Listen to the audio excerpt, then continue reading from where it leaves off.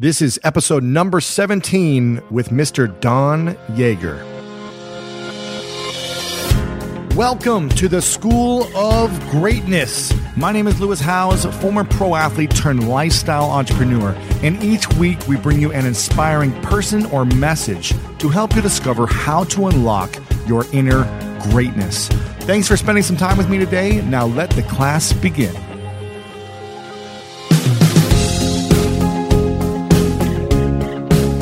Hey, all you beautiful greats out there, thanks so much for tuning in today and listening to this episode. It's going to be a fantastic one because I've got my good friend, Mr. Don Yaeger on. And yes, Don is a true champion. And before I introduce our fantastic guest today, I want to do the quote of the day. I said I was going to start doing the quote every time we do a new episode. So I've got a cool quote today that I like. And it's from Muhammad Ali, a man that's known for greatness. He said, "I hated every minute of training, but I said, don't quit.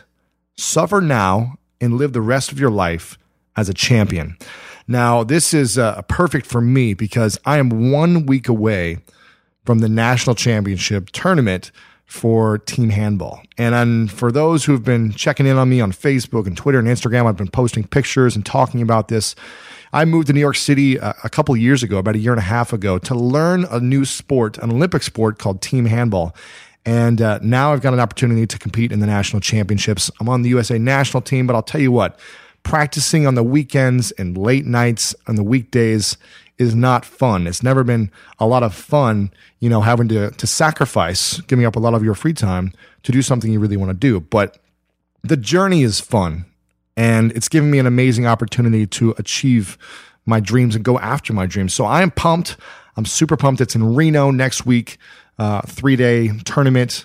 Hopefully bringing home the national championship for New York City team handball. Big shout out to my teammates. And we've got a great guest today. I am super pumped. He is in the house today with me. His name is Mr. Don Yaeger. He's got a book out called Greatness: The 16 Characteristics of True Champions. And he is going to unleash something about greatness that you probably didn't even think about. He's going to tell you his definition and tell you some of his top 16 characteristics of what it means to achieve greatness. Now, Don Yaeger is an amazing individual, awesome guy, and just an inspiration to me. I've known him for a couple of years. Mostly just we've had a phone interaction and email interaction, but finally get to see him in the flesh today. Super pumped. And for those that do not know who Don Yaeger is, he is a 7-time New York Times bestselling author. Now that's 7 different books. In my mind, getting one book as a New York Times bestseller would be pretty cool, but he's done it 7 different times, and he's going to talk a little bit about what he's done to achieve that. He was also a longtime associate editor for Sports Illustrated. He's been on Oprah. He's been everywhere. He's hangs out with the top athletes in the world. He interviews them. He writes books with them. So he gets to dive in behind the mindset of what the greatest champions of our time, how they think, how they act, how they live, how they breathe, what they eat, who they hang out with. And he's going to share exactly what it takes to be great on this episode today. So I am super pumped because he's an awesome guy. He's going to share with you some great stuff.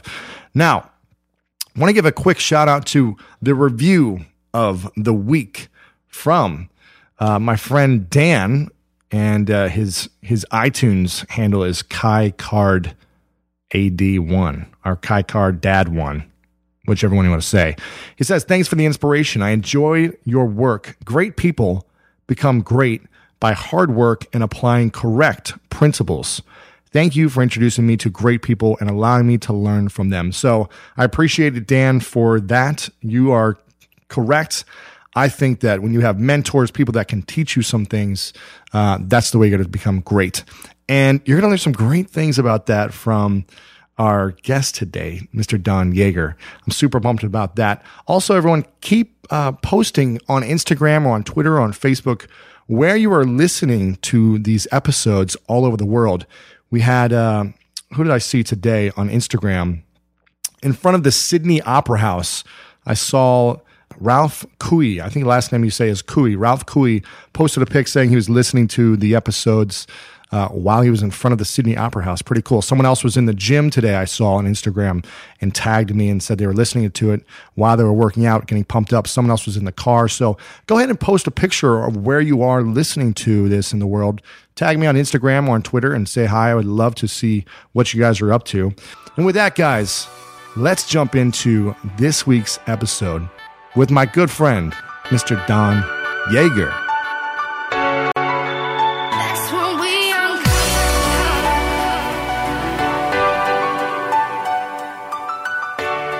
How's it going, Don? I am exceptional, Lewis. Thank you very much for having me. Now, Don just flew in from Florida, right? You're from Florida. You're here speaking at UCLA. We were going to do this podcast over Skype or the phone the other day, but then I realized you were flying here, and I was like, let's just meet up in person. Right. Awesome. So I'm glad we got to hang out in my apartment studio. And for those that don't know Don, we connected probably about 2-3 years ago, wouldn't you say? Yep. All right, and you actually emailed me when we first connected, right? I did, absolutely. Very fascinated by what you do. I appreciate it. And I remember getting the email from you and being extremely excited because I went to your website and I saw that you'd written like 4 New York Times bestsellers at that time, I think. Now you've written 6 or 7? 7. 7 New York Times. I don't know anyone else who's written 7 New York Times bestsellers. Well, actually, I got a really nice letter from the book editor at the New York Times who actually told me that fewer than 50 people in the history of the New York Times list have written 7 on the nonfiction list. So It's kind of a pretty awesome. I don't know who the others are, but I'm sure there are a lot of really extraordinary people, and then there's me. 50 is still a lot of people. I would not think that many people have done it. Yeah. 7 New York Times bestsellers. It's pretty impressive. You also you were the associate editor at Sports Illustrated for a number of years, correct? I was, absolutely, 12 years. And you were in newspapers and media before then, right? Absolutely. Yeah. Right. So you've had an amazing career. And what inspired you after working at Sports Illustrated to then go into the book world and start interviewing these amazing athletes? You did Walter Payton's, but you lived with him for a while, right? I lived with Walter for the last 10 weeks of his life. Yeah. It's amazing. So I had actually written 3 books before I went to work at Sports Illustrated. Okay. In fact, it was one of those books that I think caught Sports Illustrated's attention. And there's not that many writers for Sports Illustrated in the whole world, so to be able to join their staff and to be a full-time employee and to actually get a chance to participate in that community, which was really incredible, right? There's just some of the best, most amazing writers I've ever been in my life. Was a great gift. So the best sports writers in the world, basically, right? They really were. They really are. And so anyway, I had done 3 books before I got to SI full time, and then I joined the staff, was there 12 years, and during that time wrote a handful of other books, and then 5 years ago got a chance to retire and do an early buyout, and I was smitten with the idea of writing 1 or 2 books a year if I could, and helping incredible people tell their stories, and then I wanted, as you know, to get out and get the chance to speak more and more often to mostly corporate events. Right. Now, what was the first story you thought about writing about, or was there an athlete that really inspired you that you wanted to share their story, or was that Walter, or was it someone else? Well, Walter was my first kind of really interesting breakout book when it came to that. I was already at Sports Illustrated. I'd met him a few years earlier, and he was ill. He knew that he was going to die. I did not, and nor did the public. He had been taken from the organ donor list, and he needed a new liver, and he would take it from the list because the disease in his liver had progressed to the stage that a new liver would no longer save him. And so he was looking to hire a writer, and he'd interviewed several. Didn't really click apparently with those he interviewed. And then one day I was on Oprah, and I was in Chicago to be on Oprah. And the next day when he saw me on Oprah, he kind of remembered our interaction, but beyond that, he also just saw, I guess, something in me that he liked, and it was enough that he said, "Would you come be the guy?" Wow. And so I flew to Chicago and spent much of that last 10 weeks of his life with him, which was really incredible. Did you know he was going to pass away eventually? He told me that first day that I was there. Wow. He said, "Look, I invited you here because this is, it's over, and I don't know what that." In fact, there's this long pause because I didn't know how to react. He's my hero, right? He was 46 years old. He was amazing. And he looks at me and he says, I'm no longer on the list. And I had this I didn't know what to say. And Walter ultimately, he looked at me and he goes, so I hope you can write fast. Oh my gosh. He was just trying to make me laugh because he knew I was in this awkward state. And that was just Walter. He wanted to make you feel comfortable, in his presence. And, so I did. I jumped in with both feet, basically moved to Chicago and stayed at his home and with him 4 or 5 hours a day, basically. As much time, however long he was lucid every day, I was spending time with him, and it was really, it was incredible. I mean, it was, he believed in me in ways I wasn't sure I believed in me at the time. Sure. Gave me an opportunity that was a game changer. To this day, I have athletes who say to me that part of the reason they want to talk to me about telling their story is because they worshiped Walter. And if Walter trusted me, then they can trust me. Amazing. It's amazing how sometimes one interaction like that can really help turn the spark a career, basically, right? Yeah. Can change the trajectory of your life. Now, did you know you only had 10 weeks, or was it kind of like... No, we had no idea. You thought maybe literally it could have been 6 months to a year, potentially? Yeah, I thought, based upon what he had shared with me, that he probably had 3 to 5 months, and did not expect it to happen as quickly as it did. Wow. So it's crazy. The really kind of interesting thing about it was he was such an amazing guy, but he had a daughter, Brittany, who was 13 at the time. She's on your speaker reel. Yeah, she's so amazing. Yeah. She's getting married this summer. Wow. Just got an invitation to her wedding, and all excited about getting a chance to go there. But at the time there were many things that Walter wanted to share with her that he couldn't because she was 13, and he just couldn't say it. So interestingly, it became this relationship where he would say them to me, knowing that at the right and appropriate time I would say them to her. So I've had just wonderful relationship with both of his children over the years. I was just with both of them actually a couple of weeks ago in Chicago, and I love their family. I love what they stand for, and I love what they're all about. And Walter was incredible, and it was on a million levels. It was one of the great gifts ever given to me in my life. Amazing. It's amazing. Yeah. Now, you've interviewed hundreds of athletes, I'm assuming, right? Throughout writing and through books and things like that. But who was the most inspiring athlete you've ever interviewed or written about?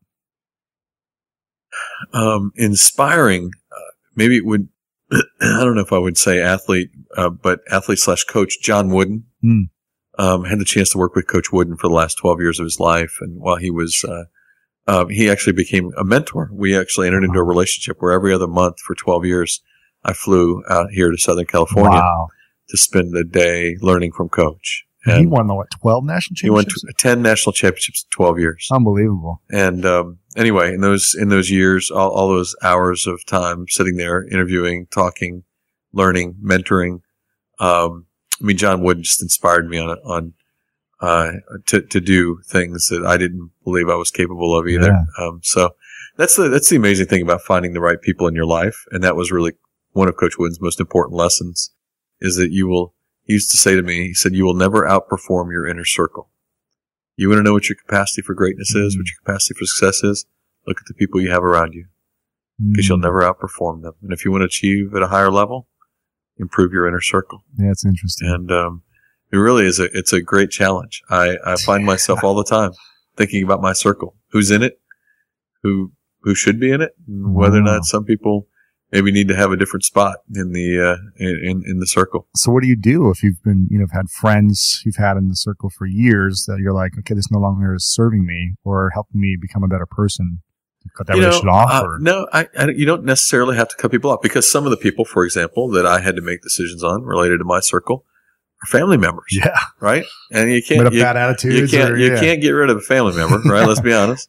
So, but what I would do is I just realized, rather than the amount of time I was allotting every week to conversation there, maybe it's half that. Cut it back. And what happens with that other time? I'm finding people, that are, you have to govern who you put in that circle. And it's one of those places where your decision making will impact you greatly. And Coach Wooden, one day said to me, you show me your friends and I'll show you your future. Oh my gosh. And, what a really, quote. Oh yeah. Yeah.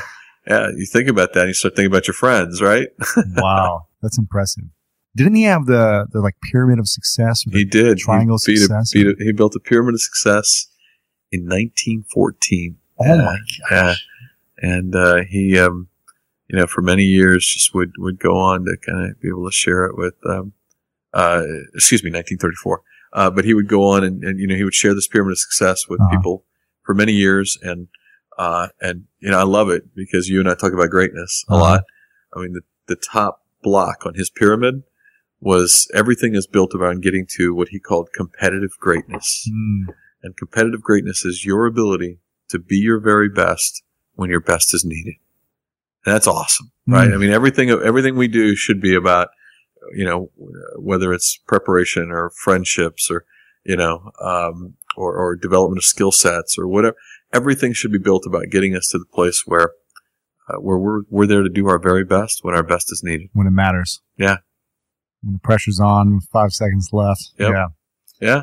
Or when the business meeting requires us to suddenly change the trajectory because it's going south and we can all feel it. Yep. And who's going to step in and be your very best when that moment's needed? Exactly. The great ones have that capacity. What was his book called again? Well, he had several of them. I wrote one with him called A Game Plan for Life. Didn't he have one that was like a blue book or something? Yeah, he did. Wooden on Leadership. Yeah. And really incredible. But now you wrote a book with him. I wrote a book with him. Have you thought about writing a book like Lessons from Wooden? No, that could be I've actually 12 years working with him. Yeah. I mean, really, I kind of wrapped a lot of that up in that because the book that we did together was really around mentoring. Gotcha. Because he was a mentor to me. Sure. And so the first half of the book was a look at the mentors of his life, people who had made him who he was. And the back half were people whose lives he had changed by mentoring them. So you start getting that concept. You start thinking about the pay it forward nature of mentoring, of true mentoring, right? Right. And I learned a lot about mentoring because I used to think it was showing up at a school and, taking a volunteer arrangement. Sure. But that's not really mentoring. I mean, it's nice and that is nice and that's a good program. But mentoring is really about living a good life. If you live a good life, people will notice. Yeah. Not one-on-one mentoring, but mentoring to the masses. You don't have to. Right. Right. And there's a commercial been on TV for a couple of years that I've always loved. And I think of Coach Wooden every time I see it where you watch, a guy's getting off a bus and he's getting ready to step into traffic and somebody pulls him back. Right. And, and then later that day, that guy who is, notices somebody in a wheelchair trying to get across a curb. And, if you realize what life is about, it's about a series of pay it forward opportunities. Right. And mentoring is the ultimate one. Now, how important is mentoring to achieving greatness? I think it's I don't think you can achieve greatness without a mentor, without mentors, and without the willingness to mentor others. Again, I think there's a two-way street there. Yeah. Like you have to say, who is it that's gonna, whose collective experience and mind am I going to tap into, and then who am I going to give to? Sure. Right. Sure. Yeah, mentoring has been a big part of my, success as an athlete and in business. After I retired, I didn't no clue what I was doing, but I reached out to a few key people who became mentors, and that's really helped shape my business mindset and my attitude towards business. So without mentors for me, I know I'd be pretty screwed. And that's really neat. You said something really important there that almost gets passed over sometimes when you say it because it's so casual. You reached out. To them. They're not coming to me. The bottom line is, and most of us want a mentoring relationship or we long for one, but we don't do what we have to do. Yeah. And it's our job. If we want to learn from somebody, it's our job to ask. Yeah. One of my favorite parts about my job is that I get the opportunity to travel a lot. And in fact, I'm recording this right now while I'm in Mexico. And actually, I was thinking about something that I wanted to share because I get a lot of questions from so many people about different side hustle ideas. So here's one for those of you out there that are on the go a lot like I am or traveling a lot. When you're staying in your Airbnb on your trips, have you ever thought about how you could be making extra money by hosting through Airbnb while your home is vacant? If you're interested in an extra stream of income, Airbnb hosting is an easy place to start, and it's like giving your home some company while you're away. Your home might be worth more than you think. Find out how much at airbnb.com/host. And if the mentor says, I want to mentor you, that's probably actually not going to get the best result. Even if the mentee is like, okay, cool, let's do this. I think the mentee has to really approach the mentor. And then my job when we had this relationship with Coach Wooden was every time I showed up, I had to come well prepared. He used to say to me, the first time you come in and you're not well prepared, the first time you come in and what you really want are autographs or pictures, it's the last time you get invited. Wow. So my job is, if I knew that, so I had to come up with a lesson plan. Every time I showed, I had to come up with a plan of what I intended to learn that day. And then it was my job to ask him questions and draw from him the expertise of an amazing lifetime. It's not his job to teach you everything you knew and just say, here's what you should do. Right. I had to draw it out. Seek it out. Which meant that every time I had to think, what would be some nugget that I want to learn? Sure. Could it be, hey coach, how do you keep the 13th guy on your roster? The guy that's never going to play. Right. How do you keep that guy engaged every day? Motivated. How do you keep him motivated and encouraging? And how do you keep him from becoming a cancer when he knows he's never going to play? And so to do that, I would prepare myself by going through his rosters and identifying the 13th guy on every team so that I could ask him specifically, hey, how did you, forgive me for doing this, but how did you do that with old Lewis? Right. I mean, old Lewis. If I was playing for UCLA basketball, I'd be 13. Old Lewis at the end of the bench, how did you keep him engaged? Right. So I could ask him specifically and he could tell me about activities and exercises and things that he would do. That allowed these conversations to become enormously personal and meaningful. Let's switch on to athletes. You've interviewed some great athletes. Who's one of the most inspiring athletes? I know there are a lot of people that kind of go different. I'm Michael Jordan. Every time I get a chance to kind of be with him and in conversation with him, he to me is, his ability to, mentally change the game, is inspiring to me. Yes, he had physical gifts.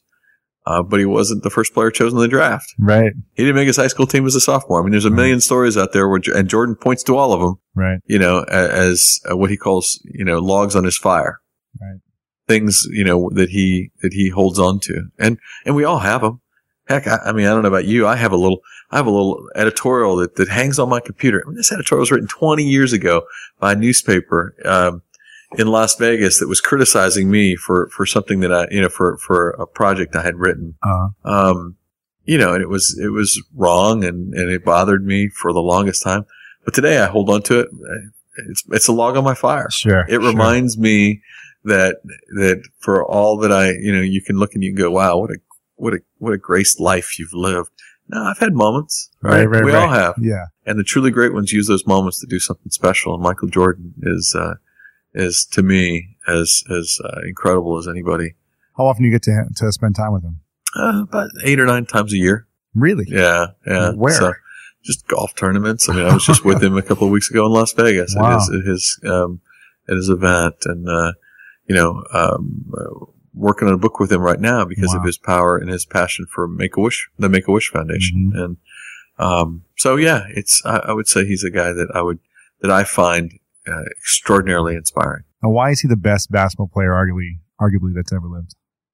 Well, there was the combination of his ability to be his best when his best was needed, mm-hmm. right? But there was also that he had a mental strength, and an ability to, as almost all great athletes do, an ability to intimidate others just by his presence. And there's something about that. I mean, and we all know those people. We know those people who walk in the room and everybody takes notice. Right. Michael Jordan was that guy. And I enjoy trying to get inside the mind of people like that, trying to understand what makes people like that tick. Now, how do athletes or anyone in business or life get to the point of becoming their best when their best is needed? What does someone do to achieve that, to learn those lessons, those skills? Well, first, I think the first thing that's important, and you said it there too, is that these are learnable skills, right? Most, a lot of people love to think, oh, well, that just was all natural. No, it wasn't. No, I'm sorry. You know what? Natural does happen to a degree. And there is skill set. Like, I can't play in the NBA, though I'd love to. Right. I'm not going to play in the NBA. My skill set won't allow it. Yeah. So, that's not going to happen. But beyond that, there are a lot. I mean, what people have done with their skill set is what's so impressive. Sure. So it's an understanding of preparation. It's an understanding of what you have to do, what you can, and controlling what you can control. That's what so many people are focused on. So many people are focused on what they can't control. Right. They're bent out of shape about a referee or a call or this or that, or, focus on what you can control. That's one of the most important characteristics. Secondly, I think you look at it, and most great winners that I would answer that question by saying they at some stage learned how to hate losing more than they love winning. They expected to win. Right? Winning didn't give them the thrill. Sometimes it gives other people. Right. Losing. They hated it. Losing hurts. They hated losing more than they liked to win. Right. They hate losing more than they love winning. And how do you grow to learn? How do you learn to do that? Remember, learnable. We're going to talk about learning here. How do you learn to do that? You take excuses off the table. See, because if you can make an excuse every time something doesn't go your way, and by the way, you'll never learn from that. You will never, because it's not your fault. So, right? Oh, it's the ref's fault. It's this fault. It's the other teammates' fault. Right. Yeah. You blame it on somebody. Right. As long as you can blame it on somebody, you will not learn. Mike Jordan, again, great example. He and I are in this conversation about this subject. He had a great line. He said, "A loss is not a failure until you make an excuse." Huh. And when you make an excuse, and suddenly, guess what? You're just taking yourself right out of a loss is not a failure until you make an excuse. So what is it if it's not a failure? It's a learning experience? It's a learning experience. Yeah. Absolutely. A loss is a learning experience until you make an excuse. And then when you make an excuse, oh, by the way, then you've lost any value in it. Wow. This is amazing. Well, Jordan's lost a ton. Yeah. That's one of my favorite quotes from him. I've missed more than 3,000 shots. You've seen it. We've all read it. That's great. And he said, I've succeeded because I failed. Yeah. And that's exactly right. So the truly great ones get that. Now, there have to be some people that have the same mindset and probably better athletes than Jordan out there. I mean, LeBron James is probably a better athlete. Absolutely. So he's certainly more physically gifted. Maybe he's not a better basketball player, but he's a better athlete. Do you think athleticism can beat, amazing athleticism can beat great athleticism with an average mindset? I think I understand your question. And I think I think sometimes, but not over the long haul. Right? Not over the long haul. I think if you are, not over 7-game series. Over 7-game series or over a lifetime, basically, right? I mean, if you were to be, if you were to have amazing athletics, amazing skill set in anything, but you're not willing to do the little things, the hard work, the preparation, the pieces that kind of grow to allowing you to be successful. If you're not willing to do those little things, then at a certain stage, someone will figure out your skill. Yeah. Right? People always do. Get in your head, you won't be strong enough mentally or whatever it may be. Yeah. People figure out your skill. Interesting. So what is the difference between 1 and 2 then? The best in the world from the second best in the world? Well, from a practical standpoint, it can be nothing. It can literally, you look at Olympic events, right, where the difference between first and second is such a tenth of a second or 100th of a second. 1/1000th of a second. I mean, sometimes the difference between the two of them, and sometimes the difference between first and fourth is, 1/10 of a second, right? Yeah.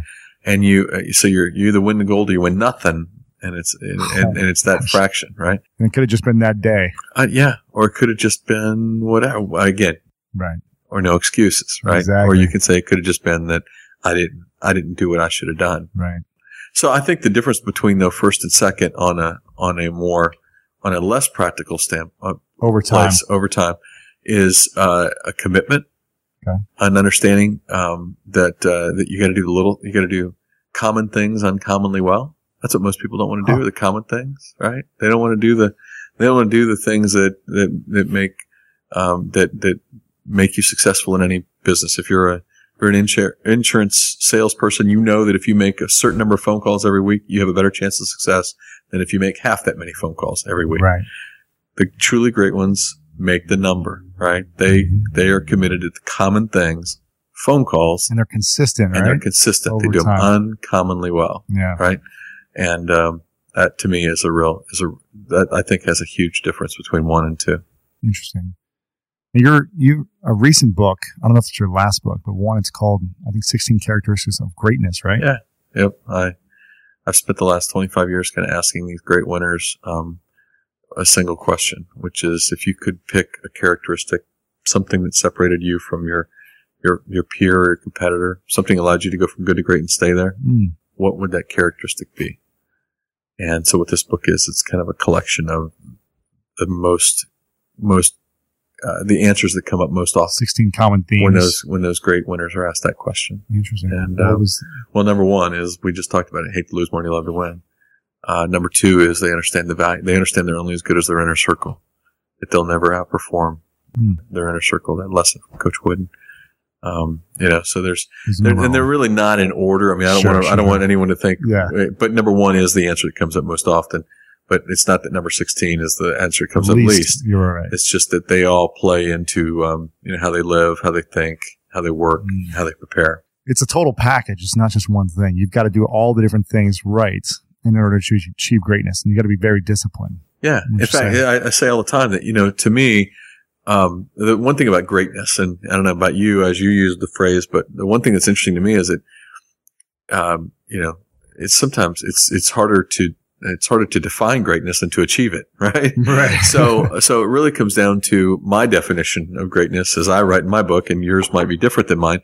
But as mine goes, one of the most important things is your ability to be well-rounded, that you may be able to win 14 major golf tournaments, in your lifetime. But, if the rest of your life's a disaster, then you're a good golfer. You're a great golfer, right? Or you're still a good golfer? I think you're a good golfer, but you're not a great, because again, I reserve great for someone that's got the package. All around in life. Right. And, I like that definition. So I look at people, I mean, I've met a few. I've met a few in my lifetime who have been so extraordinary in one thing that most people would, if you just wanted to focus on that gift, you go, wow, that's incredible. But then you meet them and you spend time with them and you realize that they're a train wreck in so many other parts of their life that the greatness is not really the phrase you'd use. For anything else in least their for life. me. Right. Interesting. Now, you're not referring to someone specific right now, are you? Golfing. Yeah, I was clearly referring to Tiger Woods. Sure. But, I think. Would you consider him a good golfer then? I think Tiger's a good golfer. Yeah. He's not a great golfer. Again, I use the word great. Sure. Great to me has a more well-rounded, has more well-rounded approach to it. I think, so, and I guess, so I'm not actually defining great golfer. I'm thinking great person. Great. I'm thinking greatness, and I don't put Tiger in that category. He's not that. So, and you know what? One day he might be. One of my favorite quotes of all time is, every saint has a past and every sinner has a future. And, there you go. So I'm real careful. I do not, I don't sit in judgment of people based upon a history. Right. I do want to judge them on what they're doing today. Steps they're taking. And the steps they're taking to it. We should all have a future. Right? Yeah. And we've all made mistakes and messed up. Trust me. I've been there, baby. I get it. Yeah, right. Exactly. I did an episode previously and I've mentioned this a few times, where I've been trying to figure out what's more powerful for athletes, to believe fully in themselves or to believe in their faith or God, and which one gives them the upper hand, I guess, when they're competing. So I've talked about the power of belief before. I had David Anderson out here, who played wide receiver for the Houston Texans, and he's also caught for Tim Tebow a bunch of times. And he said it was amazing to see, the power of his belief in his faith. And there's other guys, who would I think of, like Meta World Peace maybe, or someone like that in the past, where all they talk about is themselves. They're very self-centered and egotistical and think that they have the gift. Either way, I heard this in some interview at some point that, the best have a belief in something, whether it's their faith in themselves. They believe so strong in that you can't break it. Do you feel like that's true? Absolutely. It's actually on my little list of characteristics of great winners. It's at the very top. It's near the very top, but I actually believe that it's the ability to, it's your ability to have a sense of a higher power. I don't think it's really, So I think it's innate. If you have all these other things working, a sense of self-confidence will come with that, right? Uh-huh. Because you have a peace. There's a peace that comes with and from peace grows self-confidence. But I will tell you that, to me, when I look at those who I would put in this category, extraordinary, great people. Faith, not always worn on their sleeve like Tim Tebow, but faith in a higher power. It doesn't have to be my faith. Doesn't have to be religion. Doesn't have to be what I believe, right?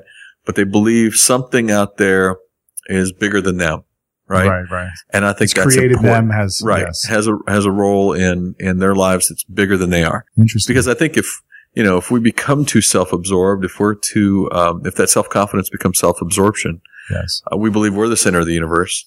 You know what? It doesn't take long for that to crash down around you. You may be able to get to the top, but it's not going to stay at the top. It's not sustainable. Yeah. Right?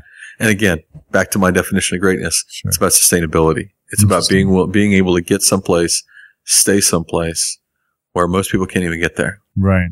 What do you think is the biggest thing holding people back from greatness? Is it doubt or fear, or is it something else?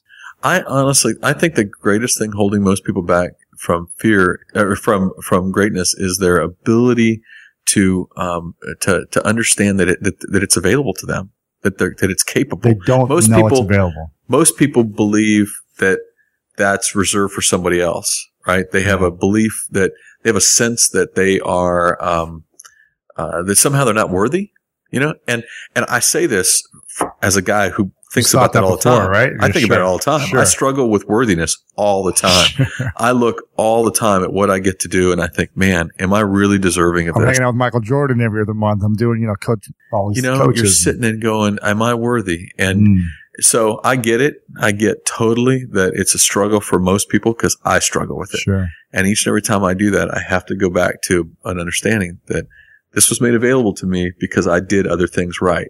Right. Just keep doing the other things right, and it will continue to be available to me. So how does someone get over that fear, that that concern that I'm not good enough?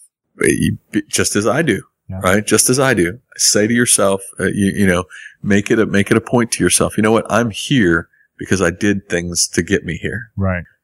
To stay here, I got to continue to do those things. And what if they haven't even gotten above average? You know what? But see, to me, greatness is also one of those things that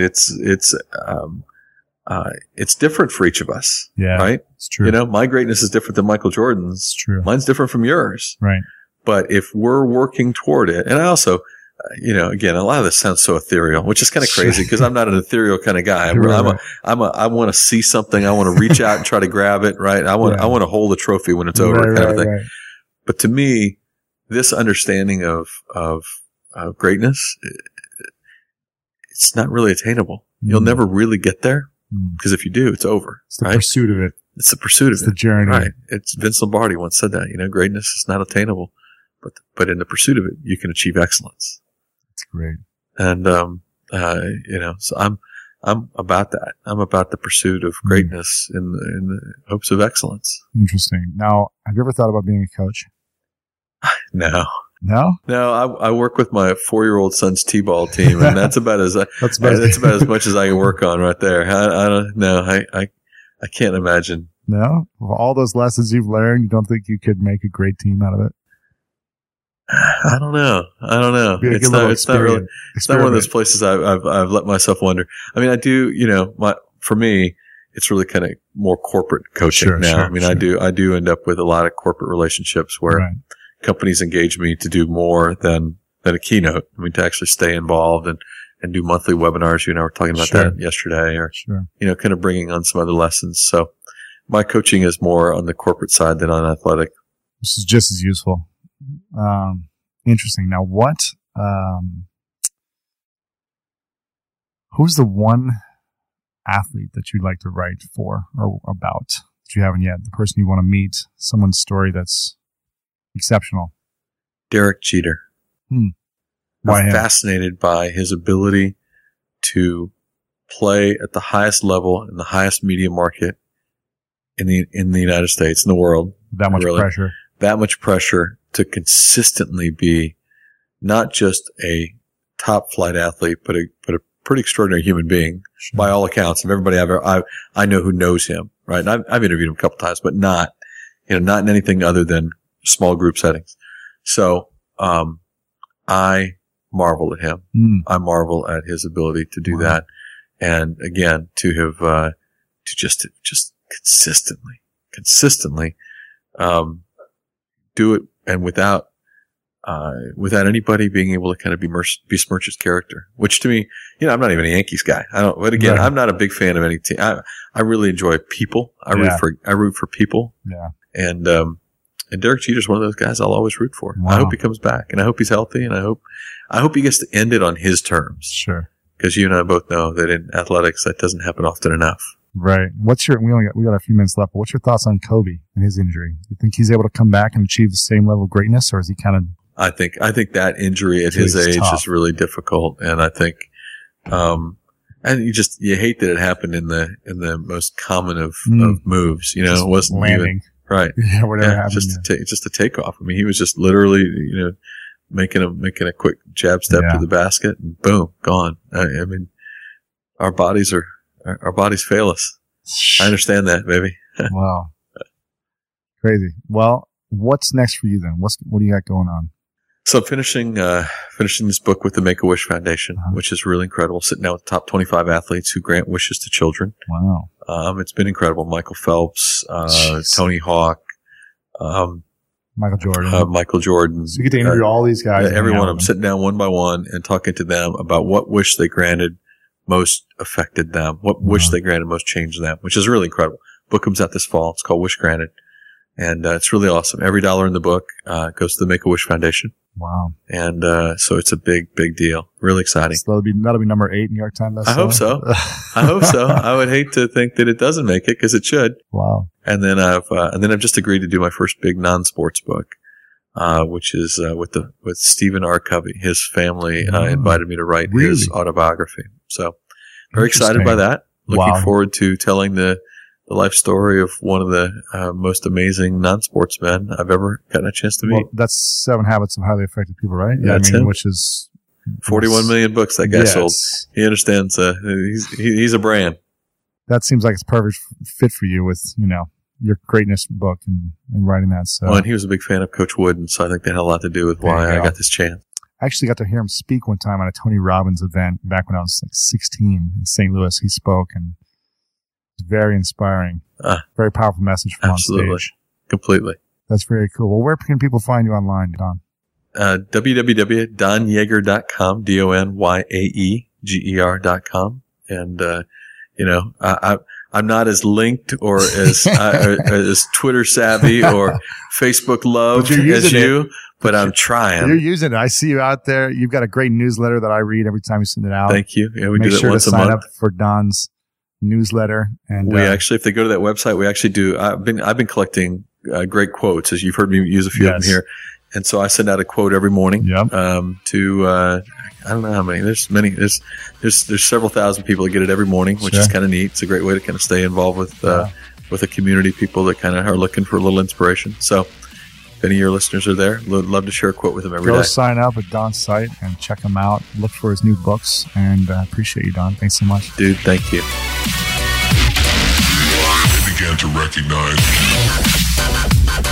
And there you guys have it. I hope you enjoyed this episode with my good man, Mr. Don Yaeger. And make sure to please head over to schoolofgreatness.com to check out all the different show notes. I'm going to be linking up all the things we talked about here today. You'll be able to check out Don's site. You'll be able to connect with him on Twitter and Facebook and all that other good stuff, and even go see him speak. I encourage you to go check him out and hear him speak in person. Very inspirational guy. And you're gonna hear about him for a long time coming. I'm sure you're going to see even a few more, maybe 5 or 10 more books that he's going to write, which will be New York Times bestsellers. With that, guys, if you enjoyed this episode, again, please share this on Facebook, on Twitter, tag it on Instagram, whatever you want to do, schoolofgreatness.com. Leave us your honest reviews over on iTunes, and maybe we'll give you a quick shout out for the review of the week. With that, guys, I hope you enjoyed this episode, and remember to make sure and do something great. They began to recognize.